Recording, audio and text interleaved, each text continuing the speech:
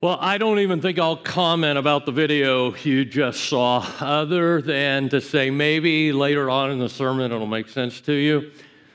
Maybe, we'll see.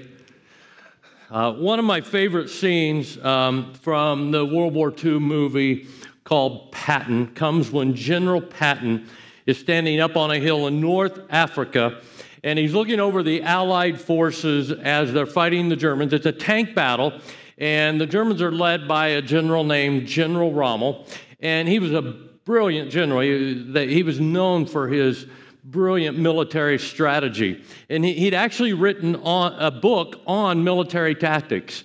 And as Patton is observing this battle going on, and he begins to see the Allied forces defeat the German forces, he looks over the battle and he says, "I read your book, Rommel. I read your book."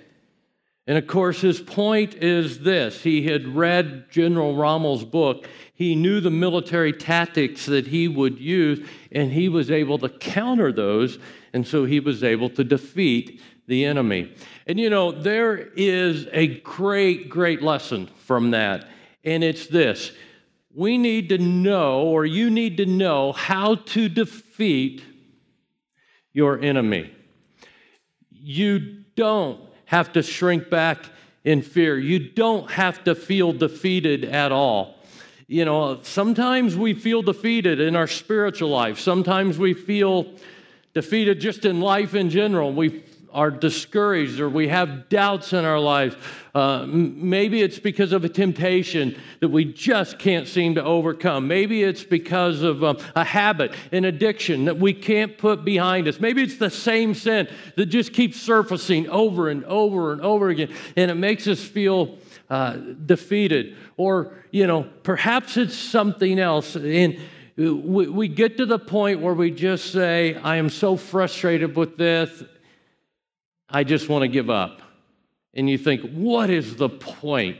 That's exactly where Satan wants us to be. But we don't have to be defeated at all. We don't have to surrender to that. You know, God has prepared us for battle. God has prepared us. He's equipped us for spiritual warfare. Not only just to fight back, but actually to conquer. And that's what Paul, the Apostle Paul, talks about in Ephesians chapter 6. Now, we are in a series called The Life of Paul. In fact, we're going to conclude that series today. And throughout the summer, we've been looking at Paul. We looked at his life from the book of Acts. We've also looked at several of his writings as well. Perhaps the most influential writer of the New Testament was Paul. He wrote 13 books, some great books. I mean, if you were only going to read one book of the New Testament other than the Gospels, probably the book of Romans would be the book to read, written by Paul. In fact, if you're doing the Ridge Reading Challenge, tomorrow we start reading the book of Romans, and we're going to read the whole thing, and just to come out of this series on the life of Paul. But we want to focus on one of his writings today, and it's a very unique writing because Paul uses the metaphor of fighting a battle, of being engaged in spiritual warfare. And to do that, he actually takes the uniform and the armor of a Roman soldier for his metaphor. And, you know, it's quite unique when you read this. Now, Paul was in prison when he wrote this letter or book that we're going to look at today. You know, we told you that what he would do is he would travel around to different cities. He would share the message of Jesus with people, and then he would start a church in that city. Then he would move on. And sometimes when he'd get to move on, he would want to write a letter back to a church where he'd already been. So most of what we read of his writings in the New Testament are just letters he's written back to churches. Like we're going to look at the book of Ephesians today. That's because he had been at a city called Ephesus, and he'd started a church there in that city, and he moved on. But he wanted to write a letter back to them. So he writes the letter back, and we call it Ephesians. Now, when he wrote Ephesians, he was in prison. He was chained to a Roman soldier when he's writing about spiritual warfare. And I don't know why, but I have this mental picture in my mind of Paul sitting there on the floor in a prison cell, getting ready to write to them. So he pulls out his laptop, and he begins to write. And he starts to write about spiritual warfare, and he's typing that in, and he's chained to this Roman soldier who's standing beside him. So he looks up at this guy, and he goes, okay, he's wearing armor there. Okay, and he writes about that, And they say, oh, he's got a helmet. And he writes about, oh, and there's his sword, And finally, the Roman soldier sees Paul just keep looking up at him, and this Roman soldier looks down at him and says, what are you looking at? And Paul says, nothing, and just keeps writing. That's not in the Bible at all. I just have this mental picture of that's the way this worked. Now, perhaps you're familiar with the term intel. And the term intel is just short for intelligence, and it's used in military terms to refer to information that you gain in order to defeat your enemy. And essentially, what we're going to look at today from Paul's writing, Ephesians chapter 6, is intel for spiritual warfare. And Paul tells us that there are three things that we need to know are intel in order to defeat our enemy. And the first one is we need to know our adversary. We need to know who our enemy is. And so as we go to Ephesians chapter 6, here's what we read that he said. He said, a final word, be strong in the Lord and in his mighty power. Put on all of God's armor so that you will be able to stand firm against the strategies of the devil. For we are not fighting against flesh and blood enemies, but against evil rulers and authorities of the unseen world, against mighty powers in this dark world, and against evil spirits in heavenly places. Now, we read that word devil in what we were reading there. That word devil simply means, that word just means liar or slanderer. And the devil is out to deceive us. Satan is out to destroy us. And you may think, wow, that's strong language, Destroy us, really? Well, check out what 1 Peter 5:8 in the Bible says. Stay alert. Watch out for your great enemy, the devil. He prowls around like a roaring lion, looking for someone to devour.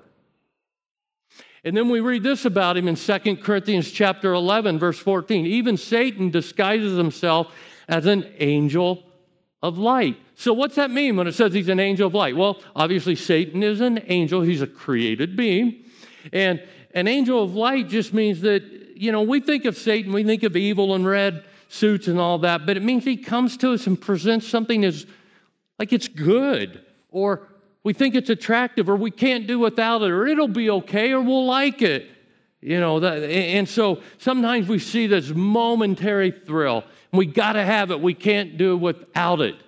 And then we find out there are consequences later on, sometimes devastating consequences. Or as an angel of light, sometimes Satan will twist the truth ever so slightly. So we're thinking, our attitude that we have or an action isn't really wrong.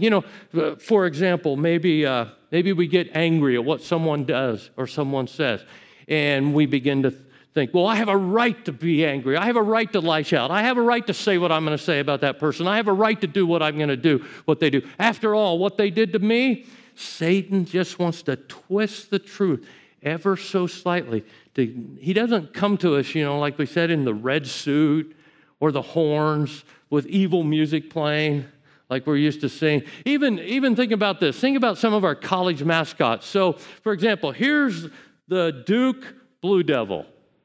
Look at this guy. I mean, he looks pretty friendly, doesn't he? Not a bad guy. You can hang out with him. Or look at this DePaul Blue Demon. I mean, that kind of looks like a teddy bear or something like that. But, the Bible tells us that our enemy is an unseen enemy, and he actually has strategies. He's trying to defeat us. And so if he has strategies, we have to be aware of our enemy and know how to defeat him. One of my favorite pastimes is watching sports. And I can watch, and I do watch, just about any sport. I mean, sure, football, basketball, baseball, racing, golf. I'll watch marathons. I'll watch triathlons. I've even been known to watch cornhole. I'll watch just about anything. And then, of course, in March, it all quit. So I had this void in my life. I had to fill my time with something else. And so I started filling my time with recreational reading. And one thing, I read 3 books about Navy SEALs. And it's fascinating to read about Navy SEALs and their approach. And after 9/11, we realized that we had an unseen enemy, terrorism. You couldn't fight it with conventional warfare. And that's where Navy SEALs came in. They were trained to fight an unseen enemy. And it's fascinating to read about, their approach and their commitment and their preparation and their resolve and the skill they have. And we have an unseen enemy, but we don't have to shrink back. And that's what's important to understand. We don't have to live in fear at all. In fact, you can be strong in the mighty power of God. Know this, too. This has nothing to do with your eternal destiny. That is secure. Once you've invited Jesus into your life, God's Spirit keeps you secure. Check out what Ephesians 4, verse 30 says. Remember, He has identified you as His own, guaranteeing that you will be saved on the day of redemption. Satan has no power over your soul, and Satan knows that. So his strategy is different. He turns his attention to the time between now and the time you go to heaven if you're a follower of Jesus. And his objective is to destroy the work of God in you and through your life. He may try to discourage you with trials and difficulties, and so that you'll give up. He may want to overwhelm you with doubt. Perhaps he'll try to defeat you with sin. And he doesn't care what it takes, as long as he can bring the work of God in your life to a halt, or at least slow it down. So you have to acknowledge and know how to fight your enemy, the devil. So how do you defeat him? If he is strategizing to defeat and destroy us, then we'd better have a plan as well, right? And that plan is given to us by Paul in verses 13 to 17 of Ephesians 6. So here's what he does next. Paul tells us about the armor. He tells us what our armor is, and he tells us how to use this to defeat the devil. From what I've read, the average cost to equip a Navy SEAL is around $30,000 because cost is no object for SEALs. And the Roman army was the best in the world, the way it was equipped to fight a battle. And Paul lists several pieces of armor that were used, and he uses this metaphor then to talk about how to defeat Satan as a Christian. Now, the Roman soldier didn't look exactly like this, the guy you saw in the video earlier, okay? I don't think he had shorts, cowboy boots. Roman soldiers didn't wear beards. They were clean-shaven, although this guy looks pretty intimidating, I think, with that beard. But in that time period, when Paul was living, Roman soldiers were everywhere. But because Paul was in prison and because he was chained to one, it gave him the advantage of studying the uniform, the armor, up closely. So check this out. Here's what we read beginning in verse 13 of Ephesians 6. Therefore, put on every piece of God's armor so that you will be able to resist the enemy in the time of evil. Then, after the battle, you will still be standing firm. Stand your ground, putting on the belt of truth and the body armor of God's righteousness.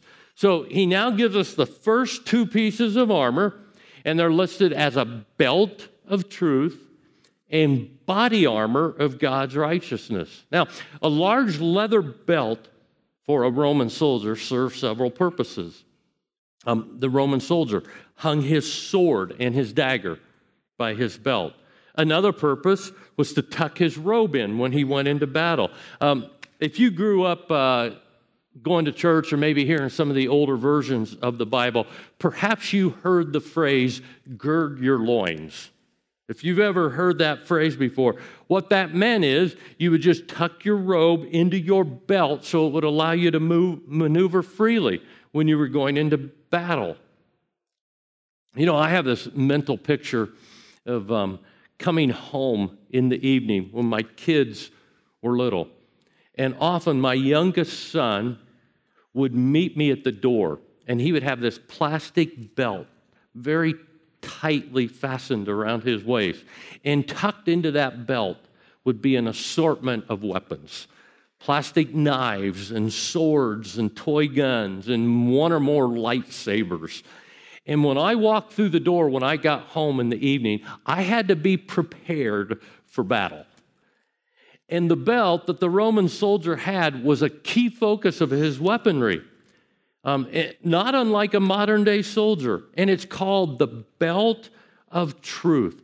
Truth is actually your most important weapon. Why? Because Satan doesn't try to tempt us or deceive us with overt lies. None of us would buy into that, right? So he just slightly twists or distorts the truth. Remember, we said he's an angel of light. So, it won't hurt just once. No. Truth says that whatever I sow, that's what I'll reap. Discouragement is one of Satan's key weapons. And a discouraged follower of Jesus is a defeated one.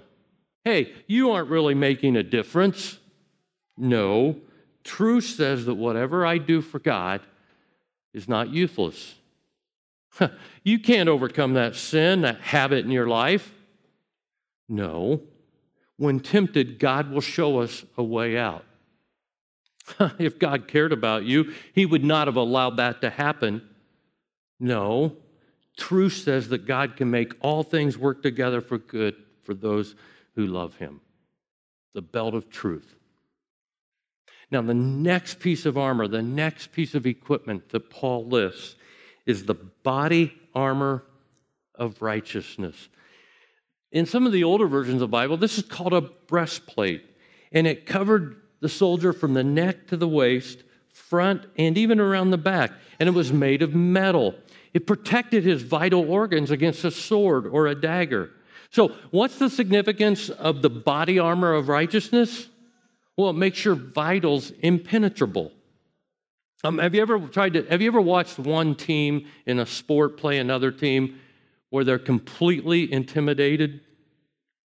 Often it's not even a fair fight when that happens. And yet, a confident team, a team that believes and knows it can win, is really tough to beat. Perhaps the greatest season for the Indianapolis Colts was during the Manning eras, would have been maybe 2009. Because that year, the question wasn't, are they going to win? It was by how much were they going to win each game. They were better than everybody they played, and they knew it. And they went 14-0 before they rested their starters for the last two games of the season. Nobody beat them. And when they walked on the field that year, they were confident they were going to win. And they did. They made it to the Super Bowl that year, and they should have won it, even though they got beat by New Orleans, but we won't go there. But, God's righteousness gives you confidence. You can live your Christian life like you know you're going to win because you are going to win. Now, we're going to keep reading in Ephesians 6, and there are four more weapons listed. I'll begin reading in verse 15, and it says, "For shoes, put on the peace that comes from the good news so that you will be fully prepared. In addition to all these, hold up the shield of faith to stop the fiery arrows of the devil. Put on salvation as your helmet, and take the sword of the Spirit, which is the Word of God." Now, the next piece of armor that we read about are the shoes.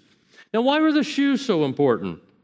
Well, because soldiers walked, they marched, and they fought in these.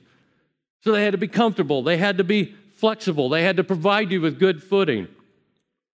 I do some running, and one thing I've learned is that perhaps the most important consideration with running, your shoes. If you want foot, ankle, knee, hip, or back problems, just wear a cheap or worn-out pair of shoes. And I literally go through a pair of running shoes every 2 to 3 months. And I hate it that I have to get new shoes that quickly because they still look okay. But you just can't cheat on the life of a running shoe. It is your foundation. Peace is your foundation as a follower of Jesus. The good news called the gospel, that you have forgiveness of sins, a right relationship with God in this life, and the promise of eternal life, that provides you with peace. You know, here's what Jesus said in John 14, verse 27. I'm leaving you with a gift, peace of mind and heart. And the peace I give is a gift the world cannot give. So don't be troubled or afraid. In the stressful moments of life, you can have peace. When your life is turned upside down because of life circumstances, you can still have peace because you know you're so secure in your relationship with Jesus. Now, the next piece of armor that he talks about is the shield of faith. And shields were used by Roman soldiers. The ones they used were often pretty large. They could actually take them, line them up in front of them, kind of forming a wall, and then they could slowly move forward. And flaming arrows were often shot at the soldiers, and so they would even dip their shields in water before the battle to extinguish the fiery arrows. And our faith is our shield. Think about it. Every temptation of Satan is an attempt to get us to distrust God, to distrust God's provision, His direction, His love, or His purposes for our life. Can I trust God enough that my integrity is so important, even if it means sacrificing advancement at work? Can I trust God enough to provide the right spouse for me and not compromise my standards? Can I trust that putting God first with my finances is the right thing to do, even if it means I have to delay some expenditures? Can I trust God to honor, or can I trust making decisions to honor God with my sexuality, which will lead me to the best He has for me, even though no one else is doing that? Proverbs 3:5 says to trust in the Lord with all of our hearts. And that's what the shields do to keep us from Satan's fiery arrows. Now, there's another one, another piece of armor, and it's called the helmet of salvation. We know the purpose of a helmet, right? I mean, we hear about it all the time in football, especially since they've discovered the consequences of concussions. When I ride a bike, I wear a helmet. That way, if I crash, it protects my head. And just like the body armor does for your vital organs, that's what a helmet does for your head. Some Roman soldiers actually had plumes on top of their helmets, and they were red in color. And the reason they did that is it served to identify a friendly from the enemy. So you would know who was on your side in the middle of a battle. Your identification as a follower of Jesus is your salvation, helmet of salvation. Forgiveness, a relationship with Jesus, the promise of eternal life. If Satan can isolate you or make you think you're alone in your struggle, he has you. You need to know that you have brothers and sisters in the battle. You know, there's no more important value to a Navy SEAL than what they call their brotherhood. They will die for each other without giving it a second thought. You know, we need each other. That's why life groups here at the Ridge are essential. We need support. We need encouragement. We need to pray for each other. And if you're not already in a group, in a few weeks, you're going to have an opportunity to join one, whether they're in person or maybe virtual groups. With the pandemic right now, perhaps connecting with others in this way is more important than it's ever been. Next weapon is the sword of the Spirit. Interestingly, this is the only offensive weapon mentioned by Paul. It's how you attack when you're confronted by the enemy, and it's called the Word of God. The Bible, in other words. We need to be able to read it, study it, meditate on it, memorize it, listen to it taught. It's the Word, the Bible, that strengthens our faith. It's the Word that gives us perspective. It's the Word that helps us understand truth so we aren't deceived and tempted. It's the Word that comforts us. It's the Word that teaches us what God is like. It's the Word that tells us how to handle our finances, how to live with our spouse, how to treat each other, how to care for the poor and the needy. Satan will do absolutely everything he can to keep you out of it. Because when you have the Word in you, you can fight Satan. That's why we have the Ridge reading plan, where you can read it daily. Now, those are our weapons. Okay, we said there are 3 important pieces of intel. Here's the third one, and it's this. It's our assignment. You ready for your assignment? It's a pretty simple one. Pray. Pray for each other. Here's verse 18. It says this: pray in the Spirit at all times and on every occasion. Stay alert and be persistent in your prayers for all believers everywhere. It's prayer that unleashes the power of God. It's like calling in air support before you attack. Have any of you seen the movie called 12 Strong about the U.S. Army Special Forces who were the first into Afghanistan after September 11th in 2001 to attack the Taliban? Their strategy was to call in air support first, and then they would attack. It was essential to their success. And so is prayer for us. We have to pray for each other. We have to stay alert and be persistent in prayer for all believers everywhere. Is there anyone or someone that you can pray for every day? Is there someone in your life group, maybe a pastor, a missionary that we partner with? Here's your assignment. Commit to praying for one person every day. I'd like to close us in prayer.